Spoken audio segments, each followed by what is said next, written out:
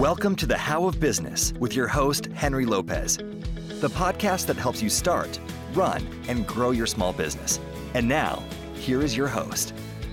This is Henry Lopez. Welcome to this episode of the How of Business. My guest today is Jay Samit. Jay, welcome to the show. Thanks for having me, Henry.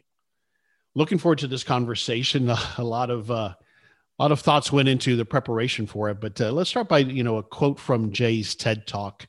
Quote, whether by choice or circumstance, every career gets disrupted, end quote. And the same applies to us as business owners. And obviously, we've just gone through a major disruption. Everything is continuously transforming. And as entrepreneurs, we have to embrace and prepare for that continuous change and an era, as Jay explains, of endless innovation. In his latest books, Future-Proof Ourselves, Jay talks about future-proofing ourselves so that we can capitalize on the opportunities that creates. If you want to receive more information about the How of Business, including links to the show notes page, or to schedule a free coaching consultation with me, just text the word biz, B-I-Z, to 772-837-5700. So let me give you a short bio for Jay. I could go on for a long time about everything that he's done, but Jay Samit is an entrepreneur and international best-selling author who is widely recognized as one of the world's leading experts on disruption and innovation. He was described by Wired magazine as having the coolest job in the industry as he raises hundreds of millions of dollars for startups, advises Fortune 500 firms, transforms entire industries, revamps government institutions, and for 3 decades continues to be at the forefront of global trends. He has been the former independent vice chairman of Deloitte Consulting. Samit helped grow pre-IPO companies such as LinkedIn. He's been a NASDAQ company CEO, held senior management roles at EMI, Sony, and Universal Studios, pioneered breakthrough advancements in mobile, e-commerce, digital distribution, and spatial reality that are used by billions of consumers every day. Samit's previous book, Disrupt You, Master Personal Transformation, Seize Opportunity, and Thrive in the Era of Endless Innovation, is currently published in 12 different languages around the world. He has also written for such publications as Fortune, Harvard Business Review, and the Wall Street Journal. And his latest book, which we're going to focus on in this conversation, is Future-Proofing You, 12 Truths for Creating Opportunity, Maximizing Wealth, and Controlling Your Destiny in an Uncertain World. Jay lives in the Los Angeles, California area. So once again, Jay Samit, welcome to the show. Hey, thanks for having me, and thanks for making the time. Absolutely. And that's a long bio, longer than I usually do, but you've done so much, Jay. Your career spans literally decades, and it's just fascinating. I'm having fun. And that's the key, isn't it? That's one of the keys in life, isn't it? Absolutely. Did you become a business owner, an entrepreneur right out of college, or did you ever work for anybody else? Yes. I worked prior to going to college, but out of college, I came out and there were no jobs. It was a recession. So I had to figure it out and started my first business with $1. And, one day you wake up and dozens of friends become self-made billionaires. That's with the B. And you go, we didn't go to the right schools. We're not smarter than everybody. We don't have the right connections. How do you see, what are we doing with the same 24 hours a day different? And how can you teach it? And with a new self-made billionaire happening every 48 hours, it is teachable. And so that's what I'm dedicating the rest of my life to do, is to show people how to do it. When you first got out of university, though, was it that clear to you? No, I wanted to get a job. Star Wars had come out, and I wanted to make Hollywood special effects.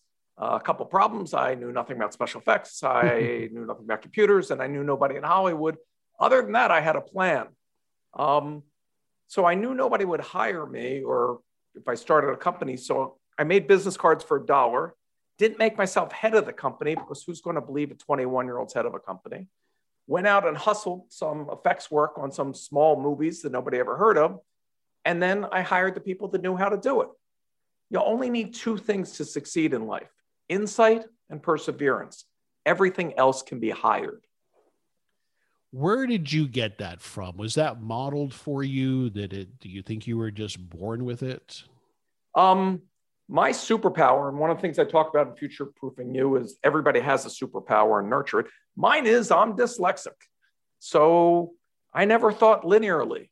Well, Richard Branson's dyslexic. Walt Disney was dyslexic. 1 out of 3 CEOs of Fortune 500 companies are dyslexic. So it turns out, it's a superpower, but everybody has something that gives them an edge. And you should lean into that as opposed to mask it. And is part of the edge that it gave you that in doing the research, you learned early on to kind of take that leadership role and delegate the parts that you knew you weren't going to be good at? Was that part of what you kind of learned the hard way, I guess? Yeah, as a kid, you don't want to be labeled the dummy and be made fun of. So when there were group projects, I'd volunteer to lead them and then delegate that which I can't do. I've been in tech 40 some years. I'm not an engineer. Steve Jobs built the first $1 trillion company in the history of the world, and he's written as much code as you have, Henry. Mm-hmm. Right? None. Yeah. So you don't need to have these special skill sets. You don't say, God, I better be a mechanic before I drive a car. I better learn how to be a pilot to fly in a plane. No, you use these tools that are out there. Because in fact, being an entrepreneur is just that. You're leveraging other resources, other people's talents or skills or superpowers, right? Really, all that you're doing, most people think entrepreneurs sell things. No, they solve things. Solve a problem for a few people, you're popular. Solve for 1 million, you're rich. Solve for 1 billion, you change the world. So if you have problems in your life, you're halfway there. Odds are other people have the same problems, and pretty much everything that's made somebody wealthy was solving a problem. But going back to the sales part of it, don't I need to, and don't most successful entrepreneurs need to be able to sell that idea though? Well, the thing that you really need to sell is yourself and your belief in yourself. So I wrote the first book, Disrupt You, really to teach people to change that voice in their head, the voice that said that they can't, or they're not good enough, or they're not smart enough, and break it down of how to overcome that. But it's not sales in the traditional sense. You're going to have to be a Pied Piper. You're going to have to be passionate about what you're doing to get others to follow you and work for you, to get customers to come, to get investors. All of it comes down to that core belief. And if you're working towards a purpose, and I believe the purpose of life is to live a life of purpose, then it all falls into place. I'm not saying it's easy, but as we'll get into, I took a kid from welfare and mentored him 1 day a week from welfare to self-made millionaire in under a year. Anyone can achieve this. Yeah. And that's the story of this new book, Future Proofing You. So I know you've touched on it already, but in your mind, who did you write this for and who is it for? So when I wrote Disrupt You, the unexpected joy of writing that book was I heard from people all over the world. I kept track for the longest time. I heard from people in 140 countries. Wow. This year comes out in Urdu, Icelandic, Polish. I mean, you can't make this stuff up. And these same principles were transforming people's lives. But occasionally I'd get this email, usually from a millennial, that said, this is motivational, but I could never do this. And this ate at me. Why can Jay Samit not reach this person? What am I missing? So I decided to put my reputation on the line and take somebody that everybody could relate to and say, at least I'm starting at equal or better footing. So he had no support network, had no friends, had no family in the area. I didn't give him any money. I didn't give him any intros or contacts, and I didn't tell him what to do. So he had to start a business that took zero money. And in the first month, he made $70,000 almost, and he could have flown around the world without a plane. He was so positive, so on fire. And, it wasn't easy. He worked harder. He didn't go to movies, didn't watch TV, didn't goof off for a whole year. But he worked harder than most are willing to, so that now he can live the rest of his life the way most aren't able to. Yeah. And he's future-proof. Yeah. Why do you think millennials in particular struggle with this? My suspicion in part has to be that they have, for a lot of good reasons, developed this cynicism of the constructs that we lived through. But why is it, in your observation, that this particular group struggles? So I don't paint it in those terms. I have 2 sons that are millennials and successful. What I paint it as is, let's look at the world that they entered, right? We all talk about that great generation that came back from World War II where the average price of a home was 2 years' salary, which meant only one parent had to work. The house was paid off, you retired to a pension, and you lived happily ever after. Today's wages have been frozen since 1982.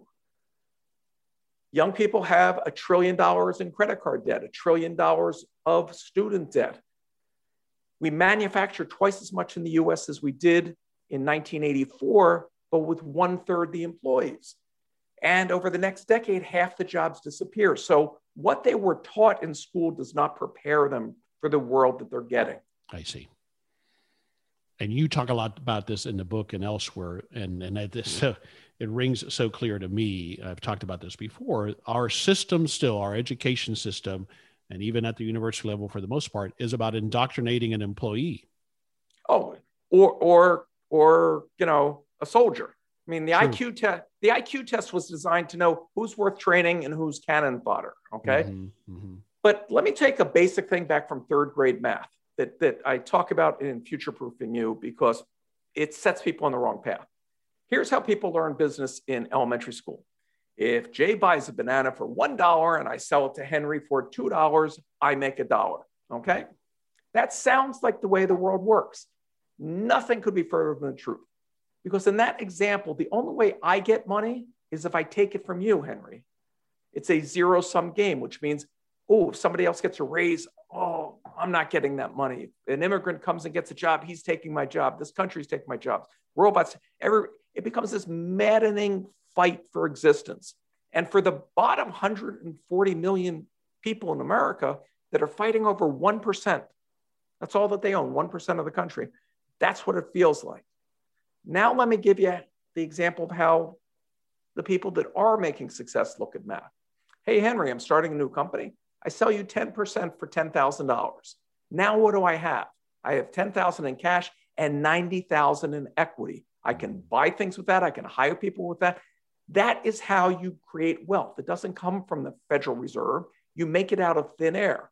That's how Jeff Bezos could lose money year after year after year after year with Amazon and come out the backside as the richest man in the world.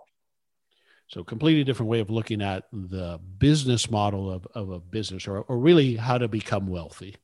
Correct. Wealthy doesn't happen. The old-fashioned way was the Warren Buffett way. Great man, not taking anything away from him.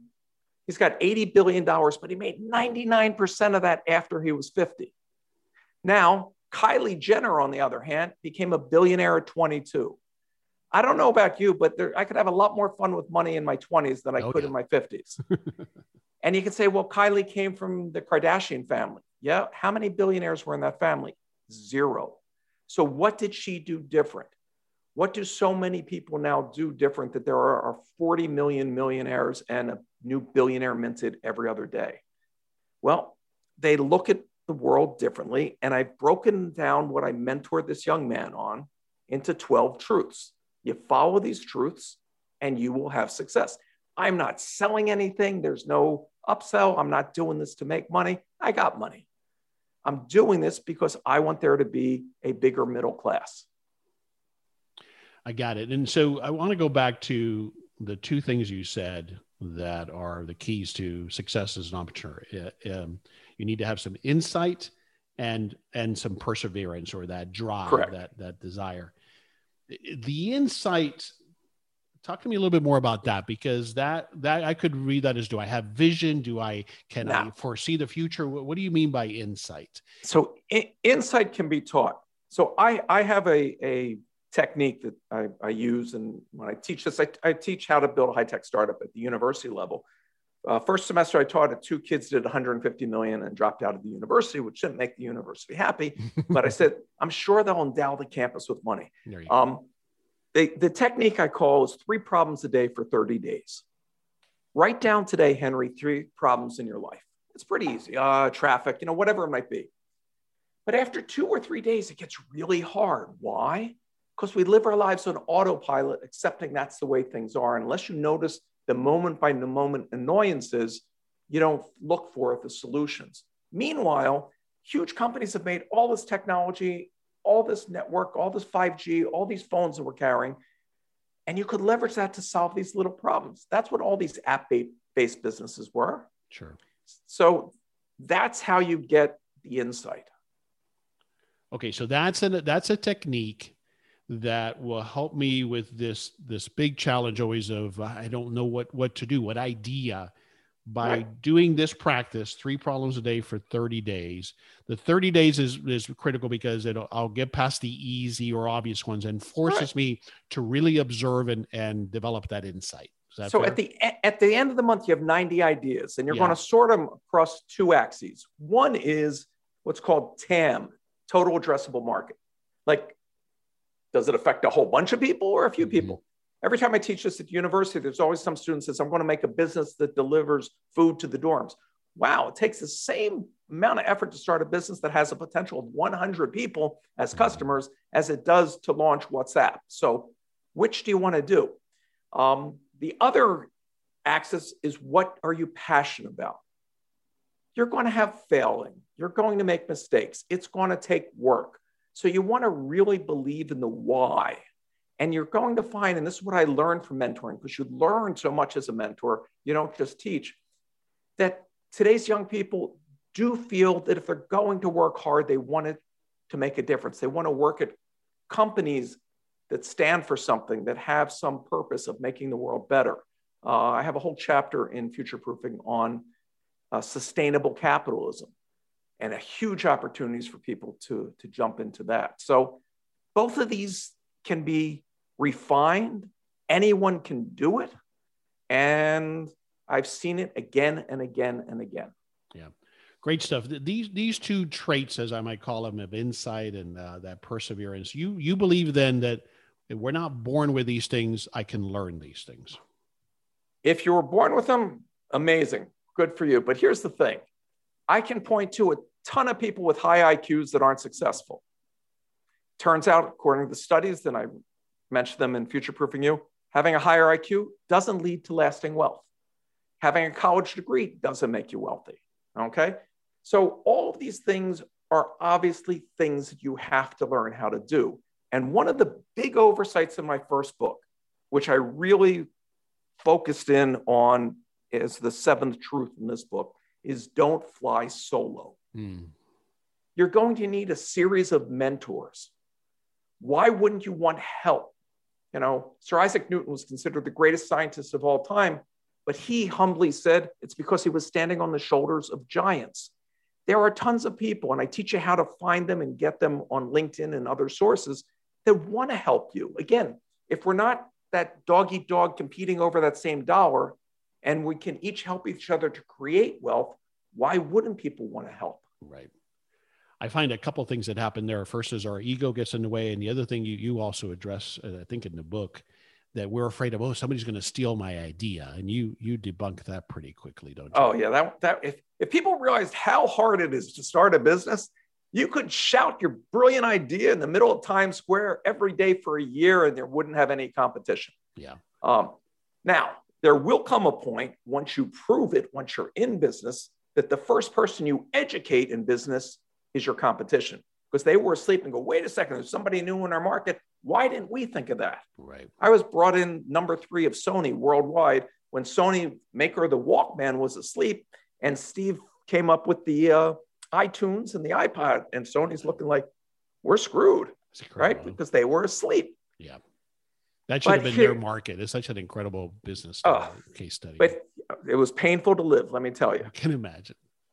But here's the only competitive advantage any business has in the 21st century. I don't care if you're a restaurant making shoes or running a multinational. Last company I was head of, we did $45 billion a year, okay? The only competitive advantage you have is getting insights from your data faster than others. I see. And insights are all around us, and we're drowning in data, but we're not looking at what we're learning. Okay. But then again, this goes back, I think, to getting help, because if I'm not yet skilled, or maybe I don't have the skill on interpreting what that data is telling me, I can get help to do so. Yeah. And I'm not coming here on the wrong side of 50 saying I'm a genius, I knew everything, okay? I was a moron. My first company, we're making video games. I had some hits that were doing great, and I didn't have any board or anybody telling me what to do. because I was in my 20s. I was arrogant. I said, if somebody knew as much as me, they would have made this company. But I may have known the most about video games for that one moment in history, but I didn't know about mergers and acquisitions. I didn't know about growth. I didn't know about scaling. I didn't know about most of business.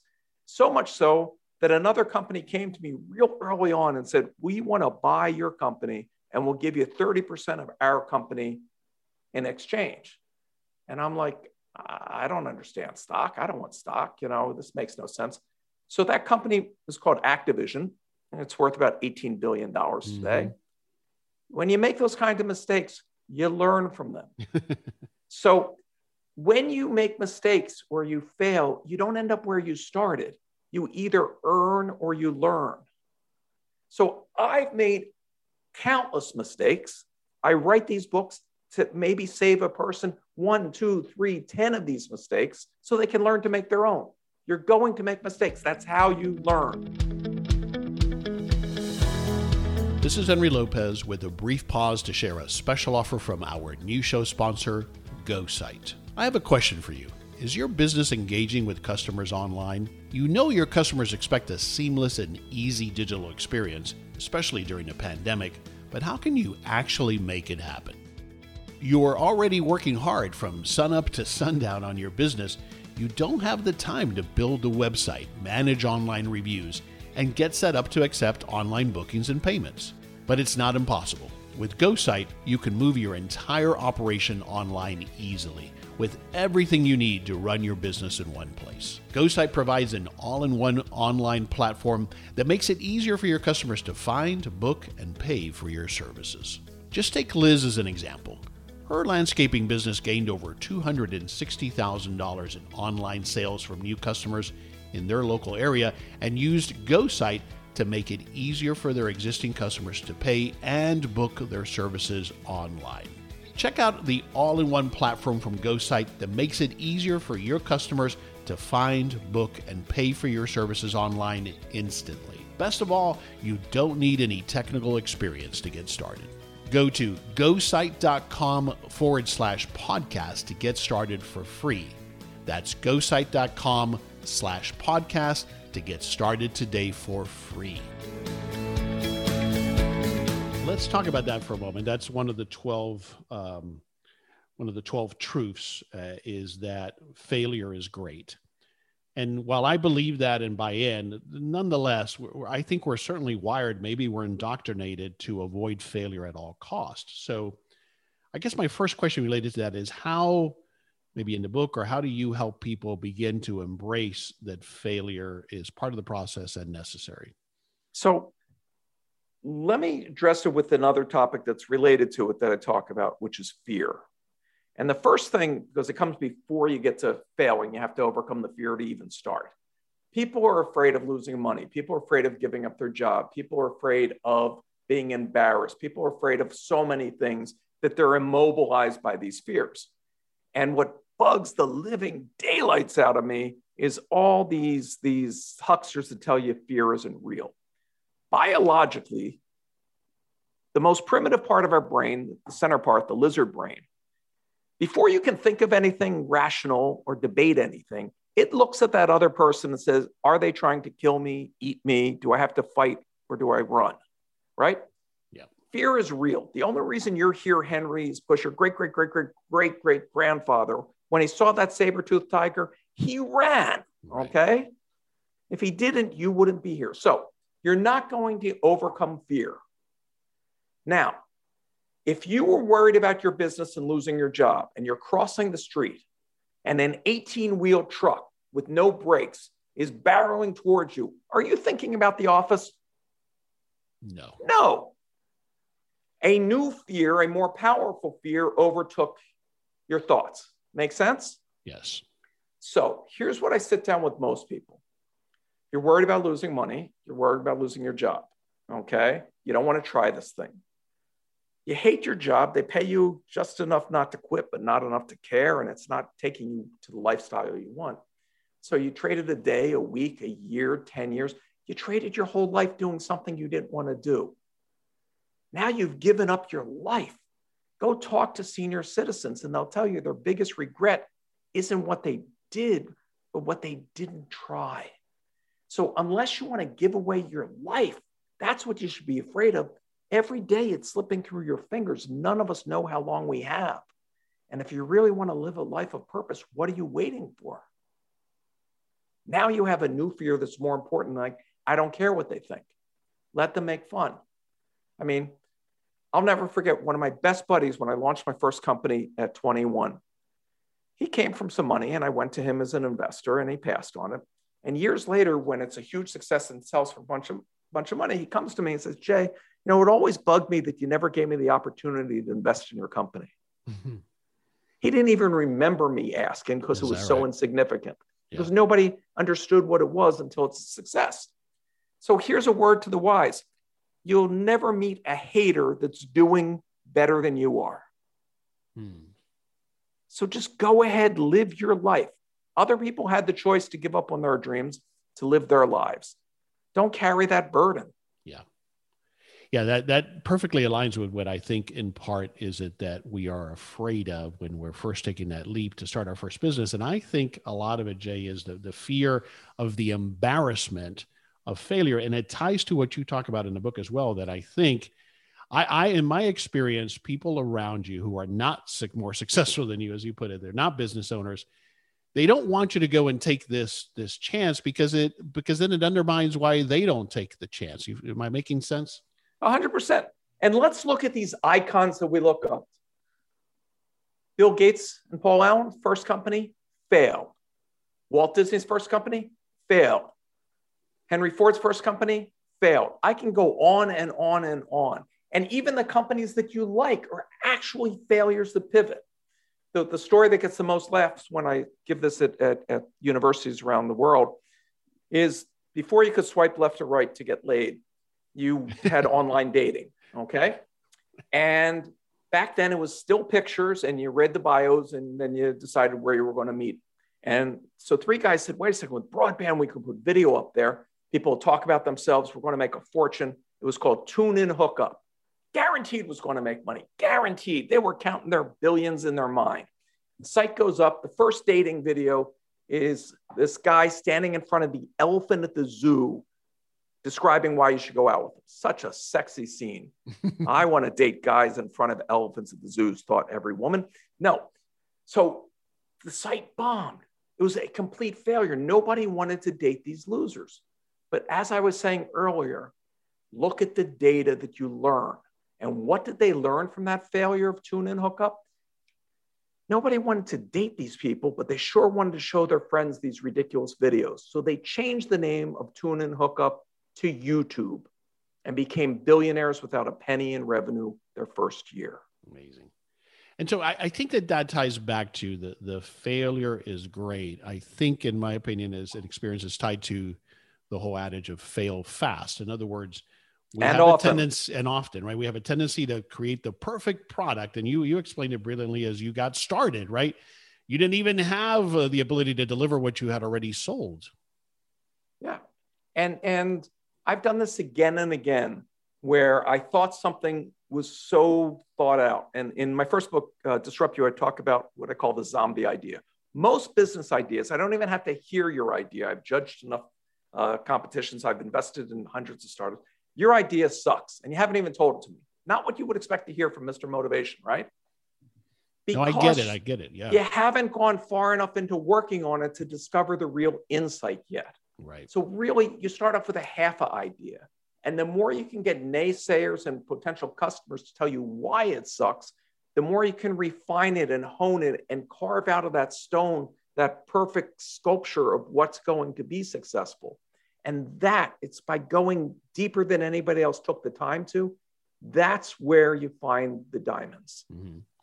Yeah, so that, that approach is, you might be called the MVP approach, what have you. Do you believe that I can apply that approach to a traditional brick and mortar type business? 100%. I'll give you a great example. Restaurants, the number one failing business, okay? Most often that fail. Right. During this pandemic, restaurants were closed. How or why would you possibly launch a new restaurant? Sounds insane, right? Yep. But there's a new thing that also happened during this time, which are called ghost kitchens. Instead of that delivery person going to McDonald's, picking it up and bringing it to you, then drive to Pizza Hut and then bring it to somebody else. Ghost kitchens are places where consumers don't go that make all the food from all the different restaurants at one location, okay? They're in all the major cities now. They save these delivery services tons of time. Well, some entrepreneurs looked at that and took the next level. Why don't we launch virtual restaurant brands that we can test now without paying for a lease, buying furniture, hiring people, and literally try new concepts? And dozens of these brands have taken off. Some have spread throughout the whole country. And as the pandemic ends, those same virtual brands will now open brick and mortar locations because they know where their customers are, what their desires are. They already have an app-based relationship with them. Make sense? Yeah, absolutely. I mean, I think that's such a brilliant example of what you talk about, that adoption of that endless innovation. They saw the opportunity there and now have completely reinvented the restaurant business to an extent. So they use technology, Yep. They use data. You know, one of my truths in the book is every single business is a tech startup. I don't care what you're doing, you have to look at it from that framework. And as proof of that, play a little game with me, Henry. We're going to take you back 10 years, give you $1 million to buy the most successful tech stock and make all the money and you get to keep it. So what was the most successful tech stock if you go back 10 years? 10 years ago? Oh God, I don't know. Apple must have been in there, maybe Microsoft. No, Microsoft, not Apple, not Facebook, not Google, so how not do you, Twitter. meaning that they were successful then, or that if I would have bought it now, I would have had the most success now? Or, Yeah, you would have had the most success now. Is what I'm saying. I don't know. It's a trick question. Because if I said every company is a tech company, the company that you should have bought was Domino's Pizza. 10 years ago, they went app-centric. The majority of their employees work in IT. Now they have a direct relationship with customers. They know changing tastes and styles. Their business exploded because they went from a data-centric. Making pizzas easy. All the other parts of the business are what differentiates whether you're going to make money or not. So how, for someone who's never done it, how do I begin to use data in this way? Is that part of getting that help so that I bring in either partner or bring in someone or hire someone that does have that expertise? No, this isn't some scientist in a white lab coat doing data analytics. Everybody uses data, okay? Which pair of shoes do I buy? This one that's half off or this one that's 10% off? Okay, data is a way of saying getting information. So here's another example of restaurants, okay? A guy wanted to open a restaurant. Most people go, oh, I got this great fried chicken recipe. No, that's not why you open a restaurant. And he looked at why restaurants fail. Number one reason they fail, too many menu items. Nobody orders the fish sticks this week, you lose your profits, right? So he said, I'm going to open a restaurant with only 3 items on the menu. Next reason restaurants fail is it turns out most of us like to eat at the same time. So if a busy lunch or busy dinner, only 2 people sit down at a table that could have sat 4 people or 6 people, you can't monetize those chairs. You're losing money. So the second rule was you're going to have to sit with strangers. Now, if those are, and since he's only going to seat full tables, you'll wait at the bar and make the high-priced alcohol while you're waiting to be seated. So now that he's solved for the problems, now he has to figure out what kind of crazy restaurant would people put up with those rules? And for the past 60 years, Benihana's has been killing it because they only give you 3 choices. You sit down with other people. So he didn't set out and say, I want to make a Japanese, teppanyaki house. He said, how can I overcome the problems with this type of business? So do that with your business. Why do others in your sector fail? What are their blind spots? How can you make those problems go away before you spend $1? Because those problems are going to exist whether you focus on them now or later. And it's much better to do it before you start spending your little bit of capital. Right. Okay. Going back to the data and the tools, I know one of the things you talk about is that there's all these latest free software tools. Yep. So part of that, it could be as simple as, the tool I use for a loyalty program or my CRM system, or And that's what we're talking about here, as far as that leveraging that data that helps me get closer to the customer and why they decide to buy from you. Is that fair? Correct. And there's one other set of tools that's new. And this really, a lot of companies took advantage of this. I didn't even realize I was doing it most of my career because I didn't label it. But the pandemic suddenly showed us that most jobs can be done from home. Okay. Well, what does that mean to you as a small business person? That means that you no longer have to hire the best people that you can find within 10 miles of you. You can hire the best people on the planet. They may be super skilled and willing to work for a much lower wage than people that have to live in a big city or a first world country. And it is amazing how you can now have a virtual company where you're hiring the best people as you need them from wherever they may be.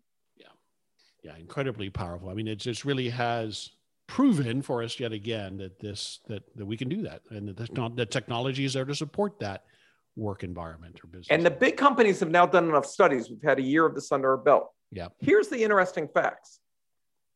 40% greater productivity from people to work from home than those that come to the office. I'll get to why in a second. Number two, they cost the employer less turnover because they like that freedom and balance of lifestyle. One of the things I learned from millennials that makes a lot of sense is I was from the generation that when you get 65, you then retire and see the world. That's why those cruise ships have all those old people on them. Kind of lame to wait to experience this amazing world when you're on the way out. When you could have a virtual job, and I have friends that do this month they'll do it from Thailand. Next month they'll do it with running the Bulls in Spain. You know, they can travel anywhere they want and do their job remotely. So people appreciate that. Millennials are willing to take a work at home job over a job that pays off their student loans. That's how much they like the preference.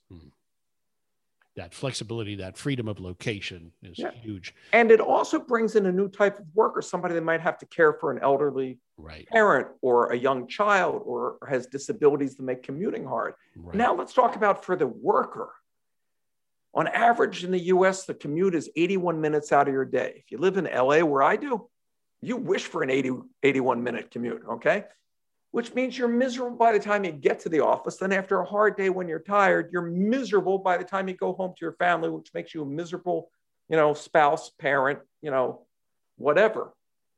But now working at home, that 3 hours that you've suddenly found could be 3 hours of more quality time, of doing things together, of not being rushed. I mean, that work-life balance suddenly brings a sweetness that you'll never want to give up.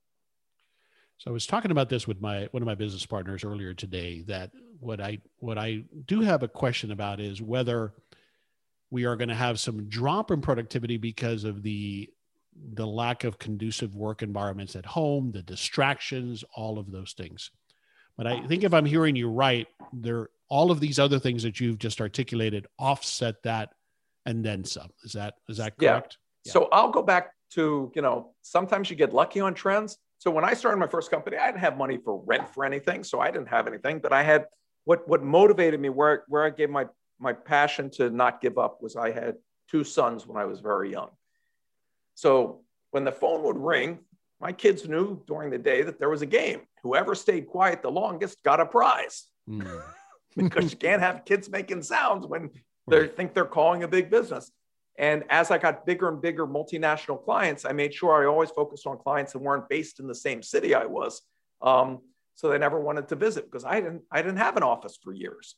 But nowadays, if Nationwide Insurance can move 98% of their employees to permanently work from home after just a 30-day adjustment, what does this also mean to cities? We don't need to be densely around each other. We don't need to pay exorbitant rents or property prices to be close to that hub. We can now live where we want to live in more conducive environments. So it's really going to restructure society as a whole and in a positive sense. I'm betting also on a component than that. One of the businesses that I'm a minority partner is a franchise of a co-working and executive suite space, but in a suburban setting, not in a business center. Because what I think might happen, and I'm obviously definitely curious as to your thoughts, is that while all of those things are true, there might still be people that need that ability to go somewhere to work for all kinds of different reasons, but close to home. So I'll give you a little insight. So when I was independent vice chairman of Deloitte, again, 250,000 executives all over the world, almost true. None of that 250,000 people have an office. Right. All the Deloitte offices are basically high rent WeWorks for Deloitte people. Yeah, you do the hoteling thing, right? You go in and you pick your place. Yep. Hotel, Deloitte had the genius to figure out that we need to get together and we need to get together with clients and do things. Deloitte actually owns its own hotel in Texas. It is a magnificent resort that has everything you could think of, including Starbucks and bars and everything. It's only missing one thing. There's not a cash register in the place. Everything's free. So you can revisit these things, and that's what I like. So you saw a new opportunity, you saw data, you saw that things were changing, you saw other people were needing this. That was a problem, and you acted on that as a solution. Because that's I all think I'm talking about. Yeah, and because I think what are your thoughts that the people still, what they will miss is the community component. What are your thoughts on that? So do you have any friends on thing called social media? All right. Of course. So we've all figured out how to have meaningful, deep relationships with people that we don't get to touch. Okay. Because this past year, we didn't get to touch anybody. Right. Okay. And there are tools, and in one of the chapters, I list 22 free tools to help you manage, do like one of the ways that I would manage. I walk the floors of all my employees just to get a vibe of, are people happy? What's bothering, and you lose that in this world. Well, there are virtual ways to do that, and there's some great tools, including feedback, so that you can hear anonymously from everybody that you suck as a boss, and here's this problem. So there are new ways to adapt, and here's the secret right now. All these tech companies spent billions and billions of dollars to put out all this infrastructure, just waiting for you to go. Think of how much of your life is dependent on your smartphone, your iPhone, your Android. You couldn't live without it. But 10 years ago when it came out, think of the apps that you could get. One of the top 10 apps was the Fart app, which is really saying no one could figure out Robinhood or OpenTable or the countless other billion-dollar businesses. Well, in Future Proofing You, I have a whole chapter on a new void that's coming that is $1 trillion opportunity that no one's ahead of you on. It's as if I was telling you the iPhone's coming out next Christmas. Do you want a piece of that future app world? And no one else woke up to it. And so the opportunities are there, and they're massive because the market is massive. You can reach 7 billion people. Great stuff. Okay. So we've touched on some of the 12 truths. The last one I want to touch on, and then we'll start to wrap it up, is the first one that you articulated in the book, which is you must have a growth mindset. I thought I'd want to talk a little bit about that because I see that as so critical, and it ties back to, the points we were discussing about the indoctrination and how we're indoctrinated to become employees or soldiers, as you said. Talk to me about what you mean by the growth mindset. So if you have this positive mindset, you're open to possibilities, and you're perceived as happier, and you will be happier, and that allows you to be more successful. As much as we want to forget about it sometime, we are just biological meat puppets. I mean, we have a physiology that controls us. So when I wake up each morning and I look in the mirror, I say two things.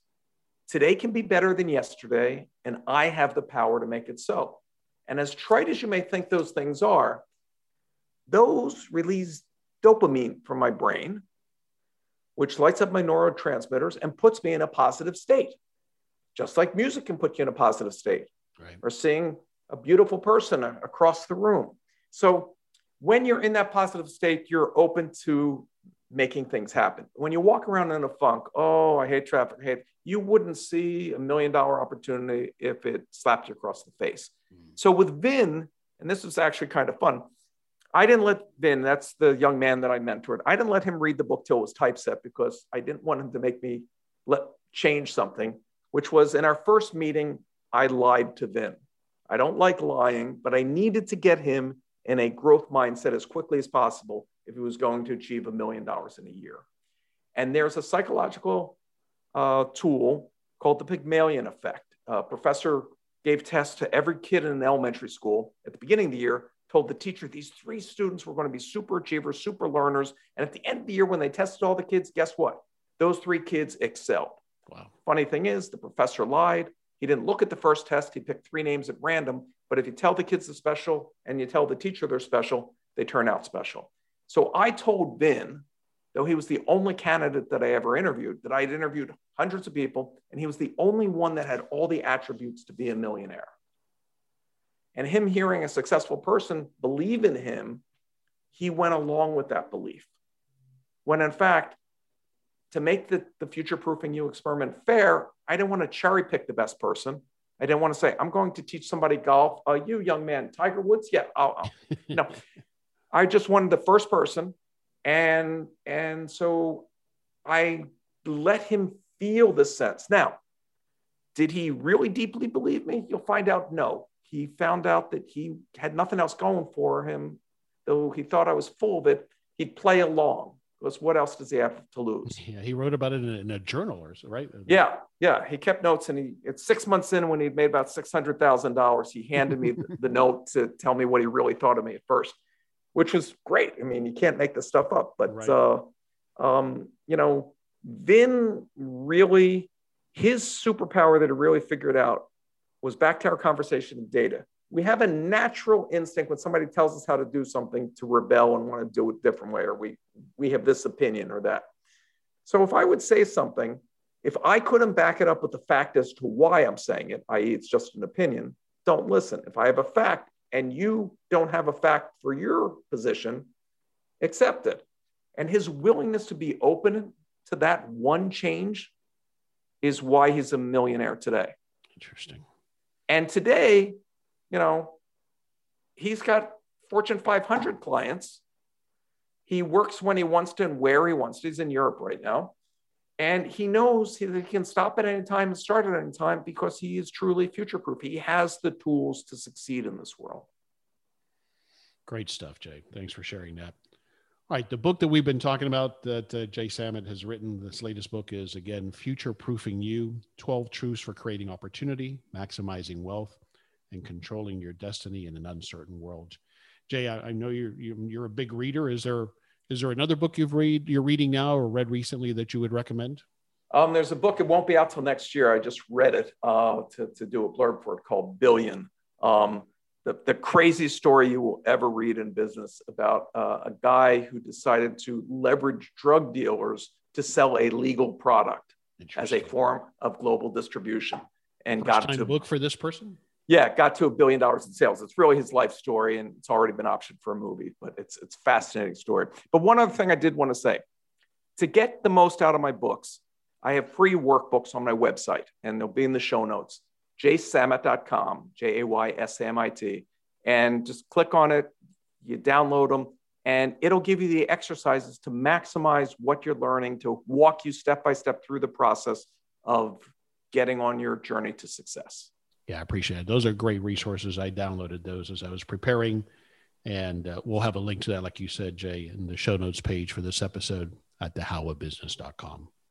All right, we'll wrap it up, Jay. What, if there was one thing you want us to take away from this conversation, what is it? Well, it's a quote from Henry Ford. If you think you can or you think you can't, you're right. So much of it comes down to our mindset then, huh? Absolutely. Everything is mindset. Our world is an artificial thing that we constructed in our mind. There is no yesterday. Whoever you were when you went to sleep, the next day you can be whoever you want. And we happen to live, for most of us, in a free world to an extent where we can realize that we can become who we want to become for the most part. So why wouldn't you want to live the life that you dream of if you now know it's possible? Yeah, agreed. All right, tell us again where you want us to go online to learn more. You can get the book at Amazon or wherever books are sold. My website is jaysamit.com, or you can find me on LinkedIn, Facebook, anywhere else that you want to reach out. Jay, fascinating conversation. Thanks so much for taking the time and indulging all of my questions. I appreciate it. Thanks, Henry, and thanks everybody for listening. This is Henry Lopez, and thanks for joining me on this episode of The How of Business. My guest today again was Jay Samit. We release new episodes every Monday morning, and you can find us on Apple Podcasts, Google Podcasts, Spotify, and at our website, thehowofbusiness.com. Thanks for listening. Thank you for listening to The How of Business. For more information about our coaching programs, online courses, show notes pages, links, and other resources, please visit thehowofbusiness.com.